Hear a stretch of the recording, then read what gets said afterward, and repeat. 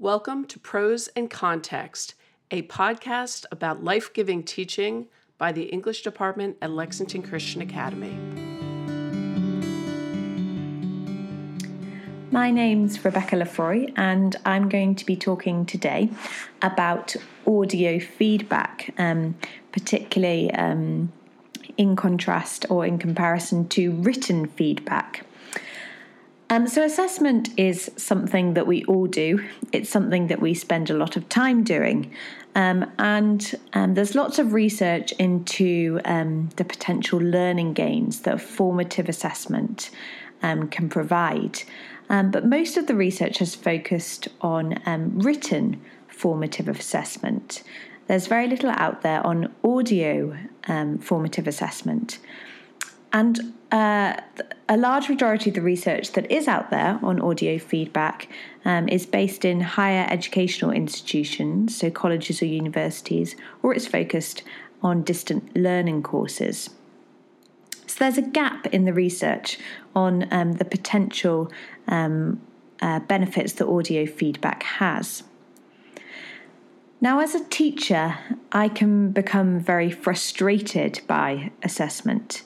I find it very time-consuming, and I find that I can spend a very long time doing it and find that the students spend very little time actually processing it. They often just glance at what I mark and forget about it very quickly. So I want to find a way to help the students to engage with my assessment. And I want my assessment to help them to develop their thinking rather than help them to correct simple mistakes in one paper. I want them to be able to apply their thinking to a new paper and to a new situation. And that essentially is how I became interested in audio feedback. I was spending too long writing reams of feedback and finding that the students paid very little attention to it. So when I was in the UK, I decided to carry out some formal research into students' perceptions of the potential benefits or effectiveness of audio feedback. So I worked in a large rural comprehensive school and carried my research out with a class of about 14, 15-year-olds. And I found out through questionnaires and through interviews what they thought of audio feedback. The way I set up the research was I asked them to do a paper in response to a play we'd been studying, and I gave them written formative feedback on that, and then gave them another paper and asked them a very similar question. A few months later, I gave them a paper on a novel we'd been studying, and I gave them audio feedback, and then they completed another paper, again very similar in format.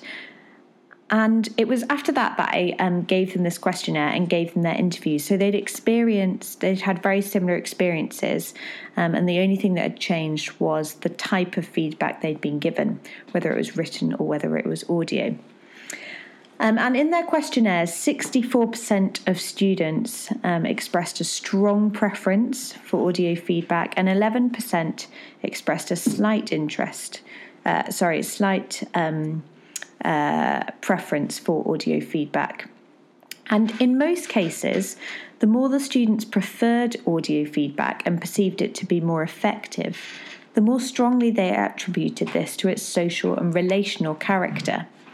Those that didn't prefer audio feedback or perceived it to be less effective tended not to value its social and relational character. And I think this is something that's particularly important in the secondary school English classroom, where relationships are built and sustained through discussion. I'm going to look at four themes in particular that I found came out of this research. Firstly, a theme that I found to be very prominent was the idea that audio feedback could build resilience and increase active participation in learning, certainly two very positive learning behaviours. One student who I interviewed said that audio feedback gave him more reassurance, and that he was much more likely to take on board criticism when he heard my voice giving that criticism to him. He felt like there was more hope, and he felt like because we had a strong relationship, it wasn't me criticising him personally, but it was me helping him to improve. And he said that not only did this give him reassurance, but it helped to motivate him in his next responses. So I found that those who viewed themselves as active participators in their own learning, as this student did, found audio feedback to be better at empowering them and equipping them to move forward. However, some of the interviewees found that audio feedback wasn't as concrete as written feedback. They much preferred arrows and annotations on a page, and so they found audio feedback more which doesn't have that kind of concrete arrows crossing out written down suggestions. They found that audio feedback more anxiety inducing. And I wondered whether this was because they viewed themselves as receivers of feedback. They saw the teacher as the kind of possessor of knowledge, and their job as students to find out what the teacher was thinking. And so when their feedback required them to do a little bit more thinking and them to join the dots and them to apply what was being said, they felt nervous. The second theme that came out of the research was the detail that audio feedback can provide. And this can obviously help the specificity of the feedback and also the clarity it can offer.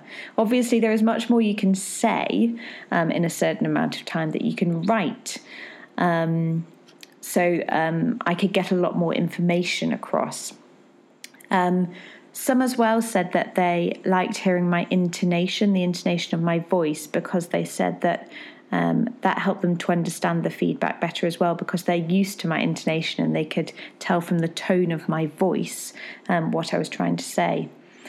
Others also said they appreciated the informal atmosphere that audio feedback provided, and it removed the negative associations with formal written exam marking. Thirdly, the notion of having a trusting relationship and the kind of links between the relationship between teacher and student and the feedback given, that was shown to be very important. Students said that they felt their responses were valued through audio feedback when we had a strong and trusting relationship. Perhaps this is more evidence for teacher training to focus more heavily on relational skills, because that was shown to be very important in the research that I carried out. Fourthly, the idea or the question of accessibility came up. I used a program called Seesaw, which I'll talk about in a moment, to give the audio feedback. And students said they really liked that. It's an app they can download on their phone. And so they could access my feedback at any time, in any place. Of course, technology, though, did prove an issue for some, and this did distract from the audio feedback itself. So there are pros and cons. Audio feedback potentially more accessible. You have it on your phone or computer, but things can also go wrong when other technology is involved. So again, perhaps this is a call for teacher training to incorporate more training on online platforms and the way they can be used for audio feedback. I'd like to spend the second half of this podcast talking a little bit more about the practicalities, how I go about using audio feedback. And also, I'd like to end by hearing from some students and hearing directly from them about how they find audio feedback. So last year I used an app I've already mentioned called Seesaw, and you can just Google it, and it kind of serves in a way as an online exercise book where students submit work, and you can record a voice or a video or a photo of their work and audio feedback, and you can annotate it live as well. and you can return that to the student. I found this worked really well, but it did demand very good internet connection. So sometimes it froze or took a very long time to upload. So it depends on the kind of the strength of your connection.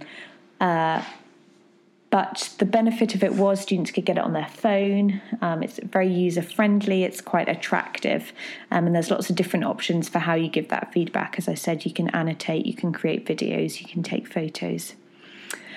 This year, I've been using Kzina, which is an add-on on Google Docs, and I've used it as part of Google Classroom. And this is just an audio. It's much simpler than Seesaw. It's just an add-on that appears at the side of the screen when students submit a piece of work on Google Docs and on Google Classroom. And it allows me just to record my voice for different standards. I can set it to different standards, and students can reply on that as well, so we can have a conversation. Now, for audio feedback, so far I've used it much more for formative assessment than summative assessment, so I've used it lots for drafting pieces of work, and I found that to be very effective. So I'm joined here by two of my 7th grade students, Abby and Ruth, and they're going to tell you a little bit about their experiences of audio feedback. So Abby, can you tell me how you find audio feedback for me, please? So I really like audio feedback on Kzina because I feel like it really helps you understand what your teacher's trying to say, and it's better than just reading words off of paper, and it makes it really personal. Good. Can you tell me why it helps you understand what the teacher's trying to say? Because you can kind of hear the tone of voice, and you know when their expressions more than when you're just reading it.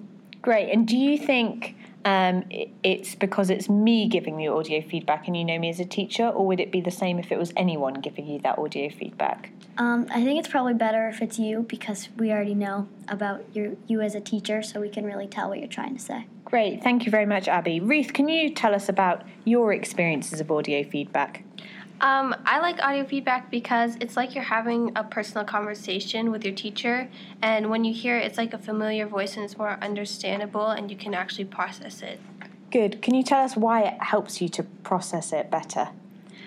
Because like when you hear it from a familiar voice, it's you know like why they're giving you that feedback and how to really process it into your work.